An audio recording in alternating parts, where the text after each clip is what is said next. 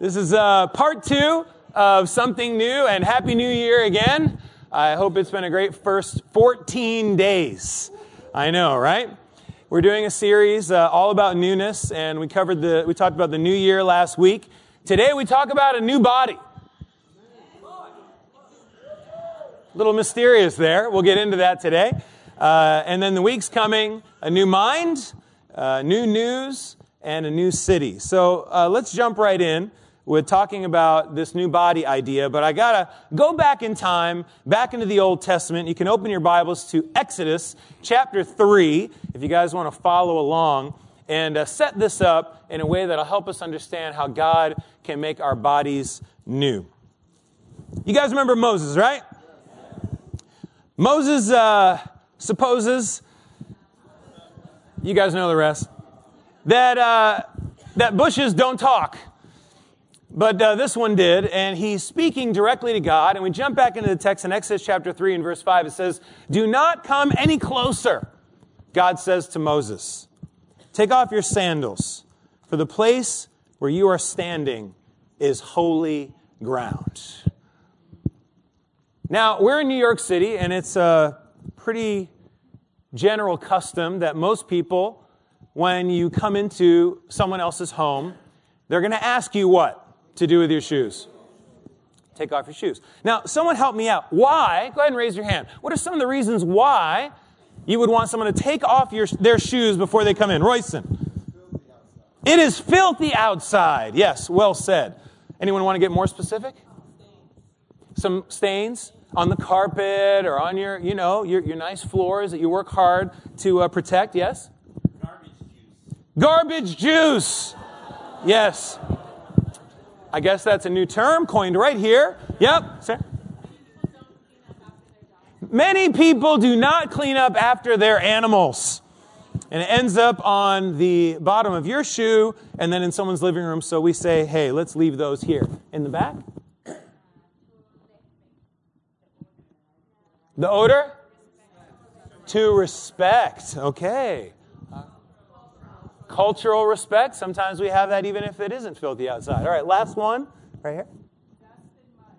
Dust and mud. All right. Now, it's kind of the same idea here with God and Moses, except it's in a spiritual way. The physical and the spiritual are going to link up quite a bit in the lesson today. And one of the things that God is saying that you are on holy ground, and I don't want the garbage juice of the world that you are stepping in to come into the holiest of holies. Now, I want to have an interaction with you. I want to have a relationship with you. I want to be able to have a conversation with you, but you got to follow a few things, house rules, in order for us to be able to have this conversation. Now, God did a lot of direct interaction and conversation with people in the Old Testament. And at some point, he decided that there has to be a better way where the people are able to connect with me, where the people are able to find time to, whether it's get atonement for sins or sacrifice or pray. And so this whole new way of connecting to God developed as the Israel tribe got bigger. And it was come to be called the temple. And Solomon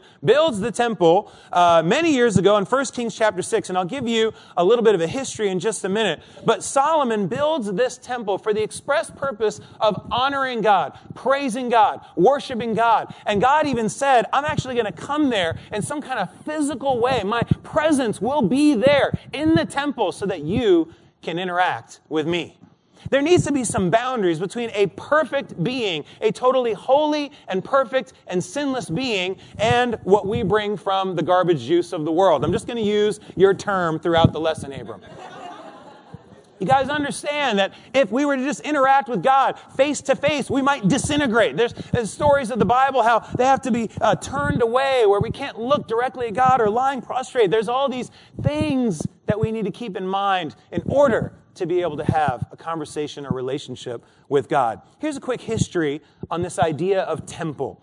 Solomon builds a temple in 957 BC.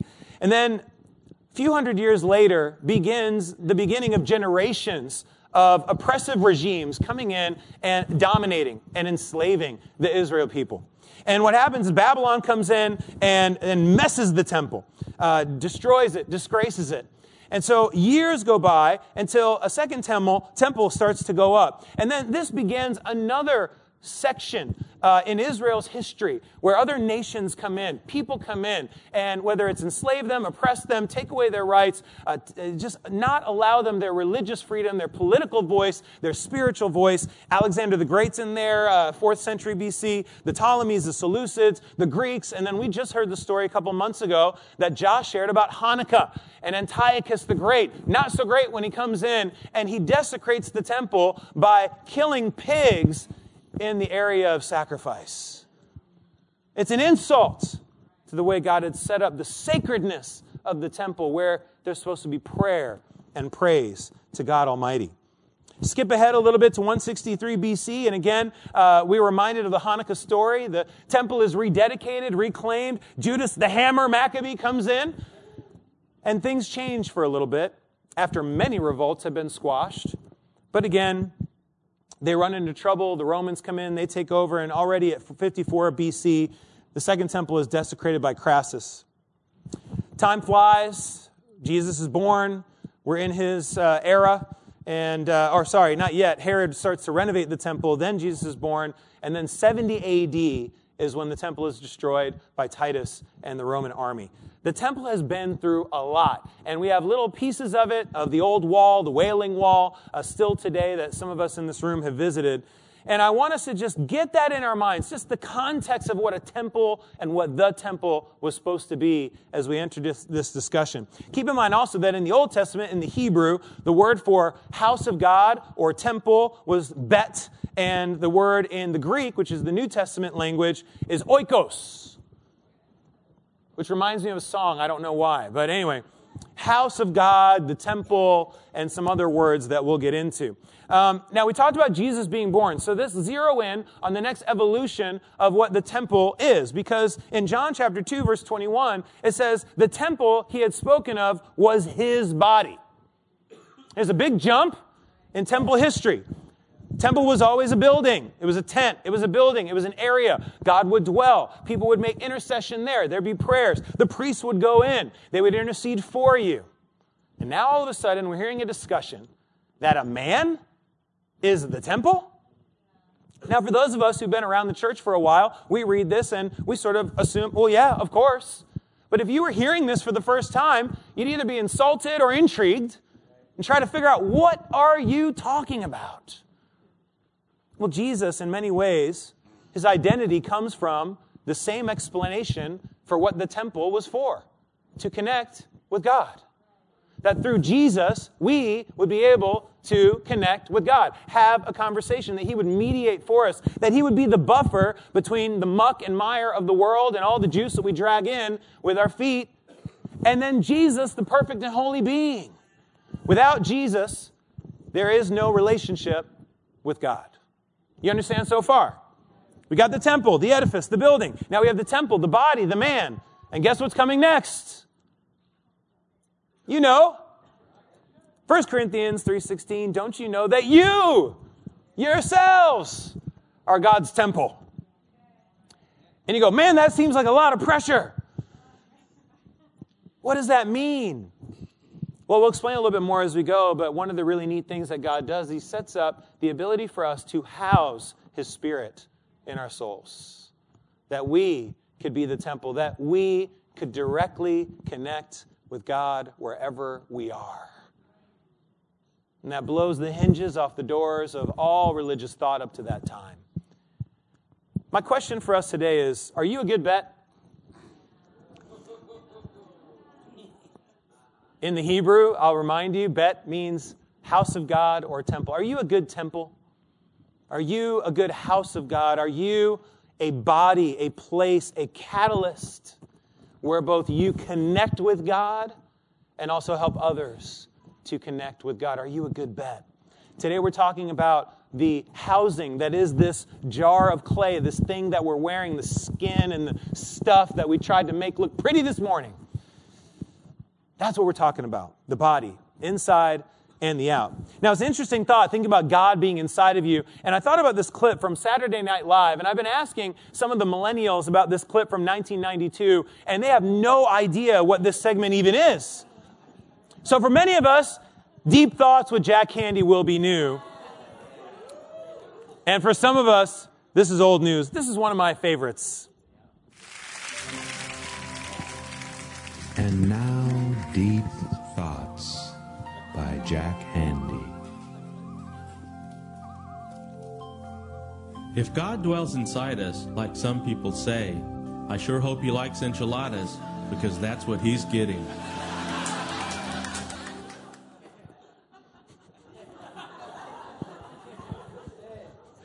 Yeah, that's it.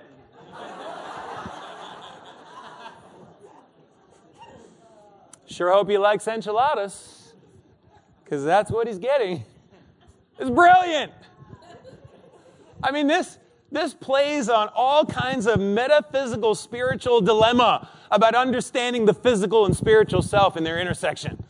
Isn't that what Jack Handy meant? It's hilarious. Like, what does it mean that God's inside of me?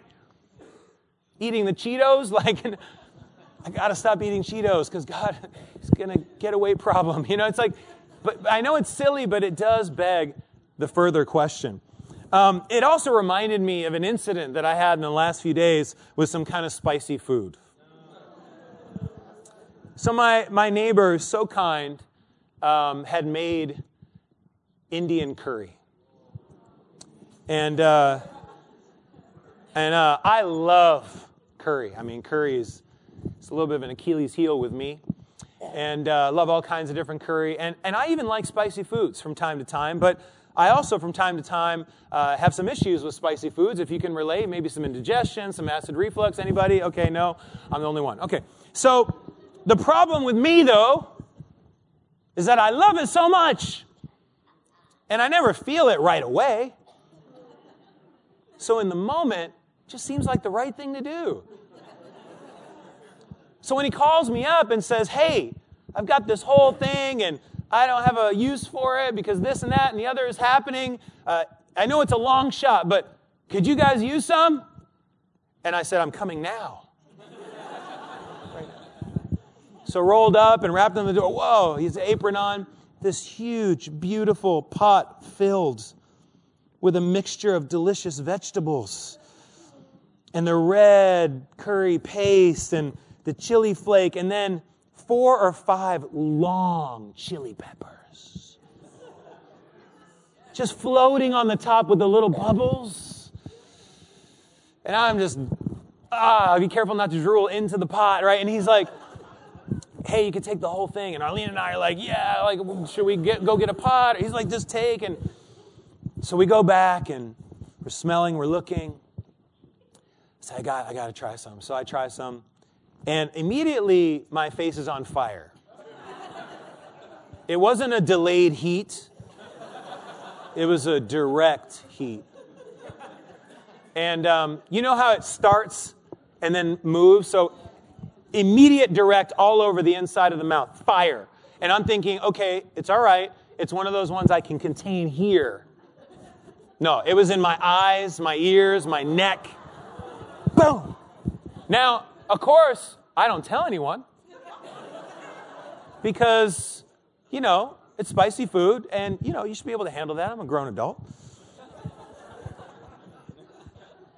And so I decided to have another bowl. And then the next day, I decided to have 2 more bowls.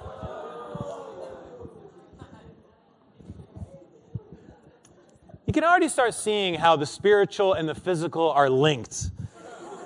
Lack of self-control and the consequences on my poor body. I'll just put it like this. I think I've lost a lot of weight over the last few days. The physical and the spiritual are linked. There was a well-known branch of Christianity that grew out of the 2nd and 3rd century called Gnosticism. And this philosophically based branch of Christianity adhered to a lot of the things that the Christians believe, but the big difference is that they believe that the body is evil, and so they separated the physical and the spiritual. So whatever the body does, fine, no consequences, no big deal. It's about my soul.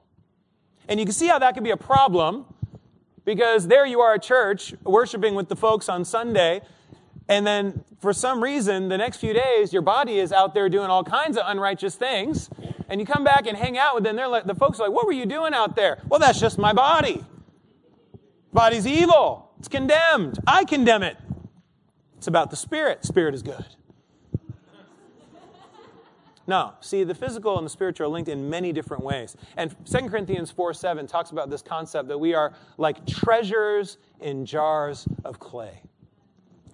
Treasures in jars of clay. I want to show you a proverb that zeroes in on some of this interplay between the physical and the spiritual. Chapter 4 through 20 and 27, I picked out a few verses. Look at the intersection between the physical parts of the body and the righteous acts that they do. Turn your ear to my words. Do not let them out of your sight, for they are life to those who find them and health to one's whole body. Above all else, guard your heart, for everything you do flows from it. Keep your mouth free from perversity. Keep corrupt talk far from your lips. Let your eyes look straight ahead. Give careful thought to the paths for your feet. Do not turn to the right or to the left. Keep your foot from evil. This is the ways that we train our body to be righteous. The interplay between the spiritual and the physical. Now, sometimes the brain sends a message to one part of the body, and it seems like there's a problem in the messaging. For instance, my brain was saying, you probably shouldn't eat that curry. And then it said again, you probably shouldn't eat it a second time.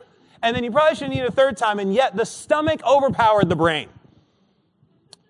Can I get anyone that can relate to that? We have an obsession with food. Food is awesome and I love food, but sometimes food is my God. The stomach is a servant. It makes a terrible master. And that is our battle, the interplay. So I want to jump into 3 sort of practical looks at the different ways of the physical and spiritual intersection and ways to look at our body being new. And I'll break it down like this. We despair, but take care and beware. It'll be helpful to remember later, even though it seems cheesy now. All right. We despair. This is point number 1. What do we despair about? We despair that our bodies, these treasures in jars of clay, don't feel like treasures. And the older we get, the more things break down. Amen? To those that are breaking down, amen. I'm breaking down. I feel parts of me breaking down. I can't see as well. I can't hear as well. I'm saying what all the time. This is part of the reality and inevitable truth of getting older. God has designed us with a flaw, that we're finite, that we're ending. Like a car, eventually it will stop. And that is sad, but that is true. So these bodies, as they get older, we can despair about them. There's some groaning coming from Paul here in 2 Corinthians chapter 5. Let me remind you who Paul is.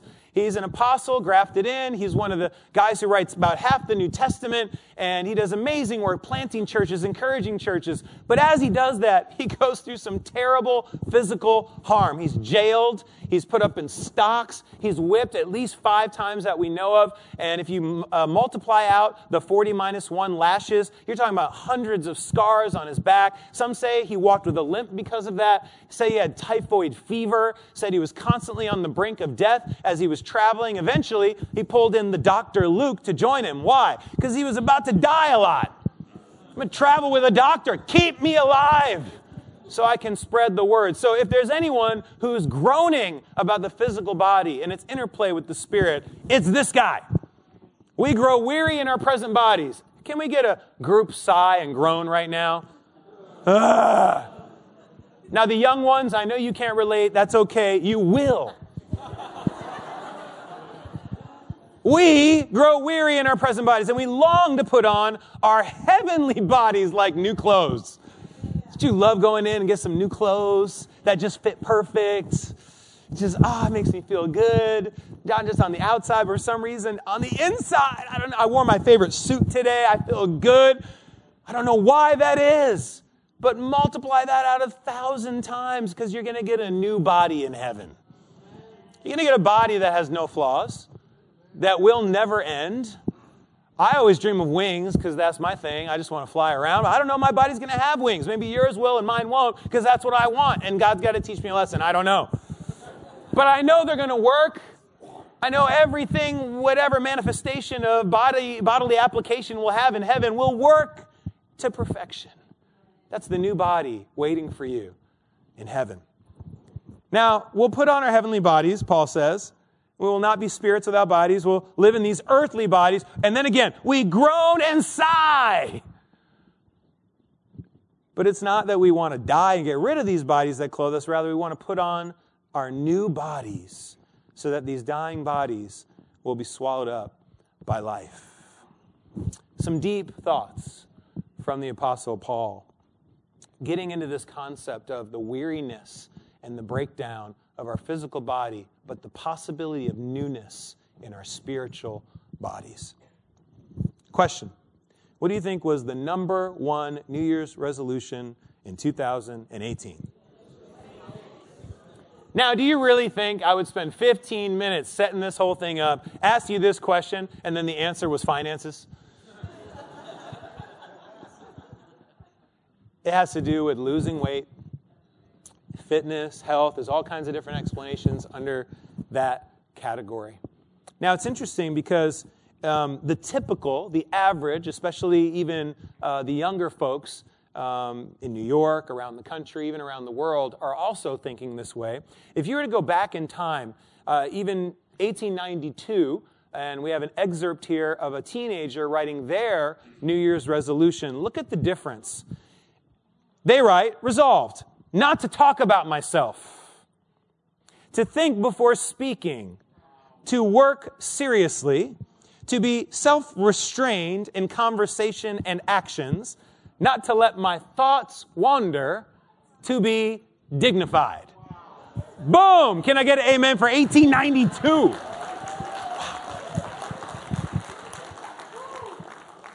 Typical average teenager of the early 90s in the 1800s.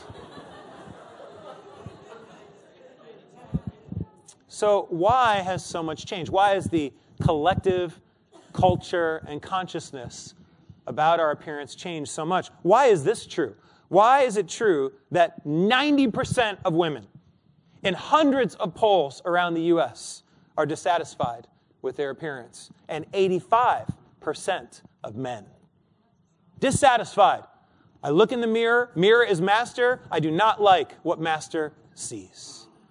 And it devastates us. And it fills us with insecurity. And that is not God's plan. What does the world prove to us? Well, that there's perfect people out there. Perfect people named Faith. Intersection. And I don't know how many times you guys have seen me come up and talk about body image and trying to expose some of the behind-the-scenes work that people do. And again, if you're an illustrator and we have several designers, no knock against you, but we have to remember what the world is feeding us and make sure that the grain of salt is quite large when we're accepting what truth is from the world. So what's the real picture? Look at the size of the arm. Just that alone. The coloring. This is after all the makeup, after the airbrushing. This is the digital remaster. Where'd the hand go, right? There's all kinds of things that are happening in here. And again, it's just remembering to take off the veil and see the truth. That even with makeup, people are real. That we got bumps. That we have pimples. We have wrinkles. We got laugh lines. And you know what? Those things are good. That's who we are. But he's the sexiest man alive. He is the most handsome. Please don't ruin my impression. I don't want him to be real. I want to know that there are people that are his age that don't have any lines under their eyes. And even who are considered the most symmetrical or whatever, they still are not quote-unquote good enough to go in the final edit. Take it in. She's the queen.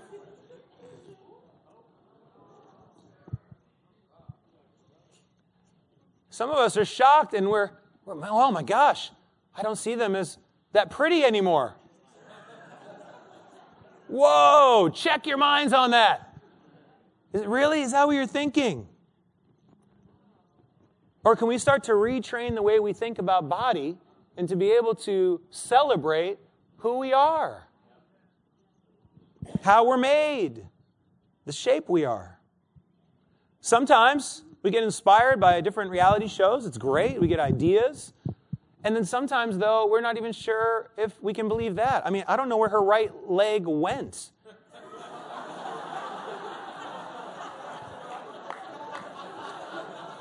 If losing that much weight means losing my right leg, I'm not into it.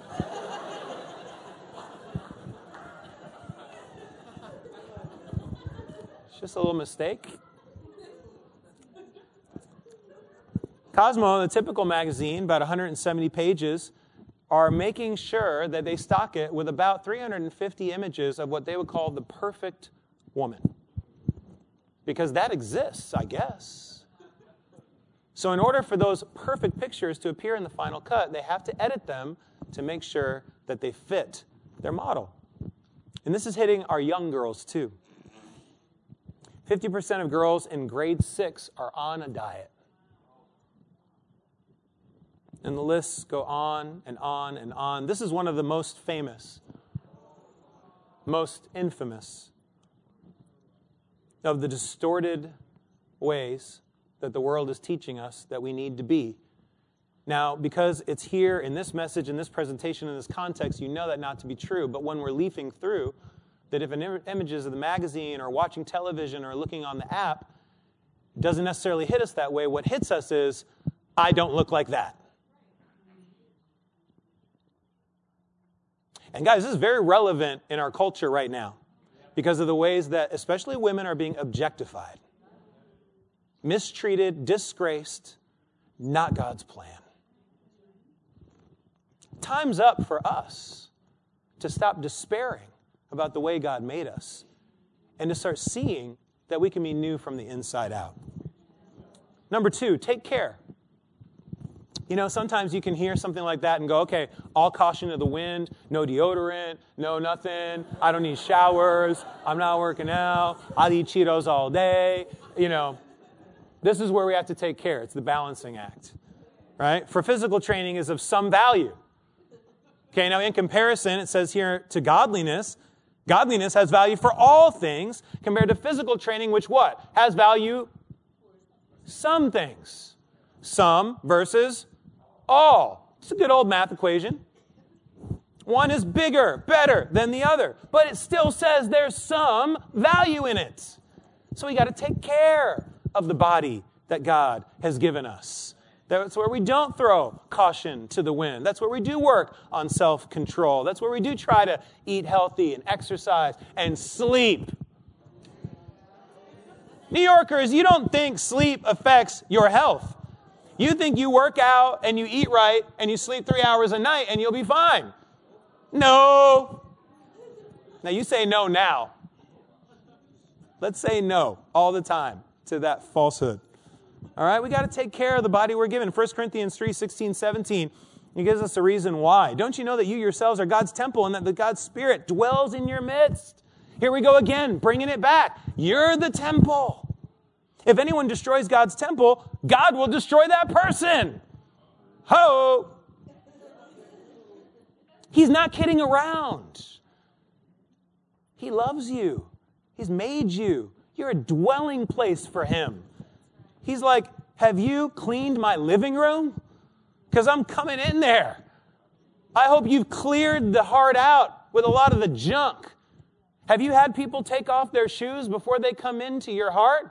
Or are you allowing the junk of the world to come in? Is it infiltrating and polluting the cleanness that I'm meant to be? This is the effort that we put into taking care of the body that we have. It says God will destroy that person. Why? Because God's temple is sacred. And you together are that temple. See, we as a church form that dwelling place as well. That God is here with us. So the church has to vehemently protect itself against junk coming in from the outside. This is where we band together, where we talk and get open about the sin in our lives. Remember that? Getting real, getting uncomfortable, getting brutally honest. Why? Commiseration? Oh yeah, I did that too. Well, all right, see you tomorrow. No. We go to God. We bring it to Him. He's the perfect one. We're not. If you didn't notice, and if you're visiting with us for any amount of time, we are not the perfect church. Because we're made full, every single one of us, of imperfect people. Now, we're aiming to be like Jesus. Don't get us wrong. But we're not trying to put on a front. We're a bunch of sinners in here. And if you're looking for a perfect church, you can go look somewhere else. How about that for a lesson? So, it's not just about falling into despair that we can get trapped in. We got to take care of what we've been given. And then finally, to really make sure that we beware. Ecclesiastes 7:18 reminds us, because some of us can oscillate between the two extremes. It's good to grasp one and not let go of the other, right? Take both.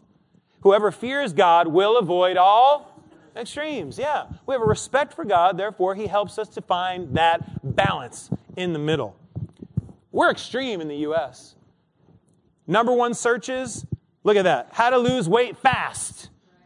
All right, not just how to lose weight, how to lose weight fast. All these specific searches on the internet, weight loss pills, weight loss, extreme weight loss.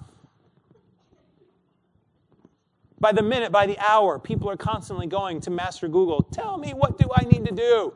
Rubbing the lamp, waiting for the wishes to come. And that's the desire. We have to beware what's out there. We can go to the extremes. There's a young model named Anna Carolina Reston. And she was a famous Ford model. And 21 years old at the time that we're talking about, 5'8". And her diet was apples and tomatoes only, if that. And she died of anorexia, still as a working model at 88 pounds. We say, oh, that's an extreme. It sure is. It's also a warning. To remember that the mindset about our body is where it begins. She was still modeling. And now, unfortunately, the hashtag Anna has been out there as an inspiration for other models who want to imitate the success that Anna Carolina Reston had. In other words, saying, I'm willing to risk it all to be as successful as her. This is how twisted the world has gotten. Beware. Beware. Colossians chapter 2. Close out this point, and then we'll zero in for a landing. Colossians 2:23, such regulations indeed have an appearance of wisdom. There was a group that was getting really hardcore about the body. We're going to go to the other extreme with their self-imposed worship, their false humility, and their harsh treatment of the body. But they lack any value in restraining sensual indulgence. Say, we got to put all these rules so that we'll never be tempted with lust again. Rules, rules, rules, rules, rules. And you've seen some movies where you see monks whipping themselves because they're trying to have control over their body. What went wrong? It was never God's intention.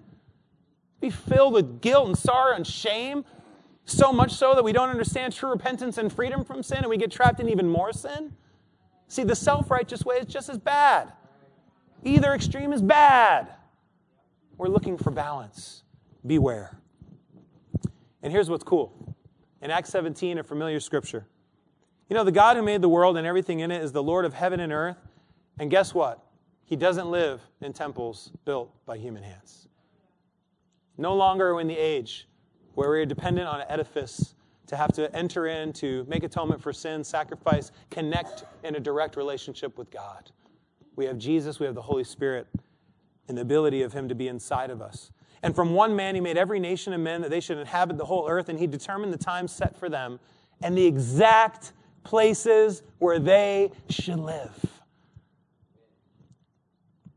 God did this so that men would seek Him and perhaps reach out for Him and find Him, though He's not far from each one of us. We talked about this a little bit last week, this idea of circumstance and how God brought us to this place, how He invited us into a relationship with Him, how He got us into studying His Word and changing what our eyes were looking at, our ears were listening to, where our feet were taking us, what our hands were doing. And we talked about, we had those cards, remember that last week? And we played a little scavenger hunt game on the different circumstances and who it was. And we remembered our own story, and some of us are on that journey right now. That somehow, some way, God moved in a physical person to invite you into a relationship with Him. That they were a conduit, a catalyst, a connector, that they were a house of worship, mobile version. Came to your door, met you on the train, was in your class, was at your work, was your cousin, was your mom, was your dad. And said, hey, how about God? How about church? What do you think? Because the physical and the spiritual are linked. We actually have to move our feet and move our mouths to do that, right? This is the good news that we can be new on the inside, which allows us to be able to bring newness to everybody else. It's a new mindset about how the way we look at ourselves when we look in the mirror. We can celebrate and say, God, I don't know exactly why you turned me out in this shape or why I'm missing that or I got extra of that, but I'm grateful because I know you have a reason. The exact times and the exact places where you put me. So that what? God did this so that men reach out for Him and find Him, though He's not far from each one of us. He wants to be indwelling inside that living room in the heart that you created as a refuge for Him. And not only that, but you were bought at a price, Paul says. He says, therefore, honor God with your bodies. You know, it's interesting. Sometimes I imagine God thinking about how much our lives were worth. I think about maybe Him thinking about, okay, what's the price of a life? How can I think of a number? How much money? You know, Judas worked it out, about 30 pieces of silver, right? That's what he was thinking. You know, someone else thought it was the cost of the most expensive perfume or 2 little copper pennies, as much as they could give. Everyone has sort of a different price point. And I often think, man, God's up there going, what am I going to do to save mankind? What am I going to do to save a life? How much will it cost me? And what does He come up with? He said, I'm going to send my son. I'm going to give my boy. Because there is nothing I can come up with that costs more than my son. Because that's how much you are worth to God. The life of His very Son. And when Jesus died, His death signaled an end of an era. And you remember how the curtain in the temple tore in two. What is that a symbol of? Well, you had to stay on one side of the curtain. Especially if you weren't one of the holiest of holies, the priests, the guys, the Aaronic priesthood. You had to stay outside. But when the temple started to change and Jesus died and it signified an end of an era, that curtain was torn in two, so now we can go directly to God. That's what Jesus' death means. And it says, I tell you that one greater than the temple is here. Jesus is the reason for how you can look at your body and celebrate and not despair. You still got to take care of it and be aware of all the crazy that the world is trying to convince you of. Let's pray right now and remember when Jesus' body was broken for ours. Our God in heaven, we're so grateful that you thought we were worthy enough to send your Son to die for us. God, we can't repay you. All we can do is say that we'll give you our lives in return. Our time, our treasure, our talent, our heart. God, I know that we put out a lot of things today, and your word has spoken to us in many ways. And what I want to ask, Father, is that it moves in us in a specific way, in a way that will help us to see the way you see us, and not what we see in the mirror, and not what we see in the magazines. God, help us to glorify you with our bodies, to honor you with what we do. And God, thank you that you sent your Son to give up his body. He made the ultimate sacrifice. He triumphed over the temptation of quitting and persevered all the way to the cross. God, we ask that you bless this time of us remembering that death and that resurrection as we take the communion. We love you and we thank you for something new. In Jesus' name, amen.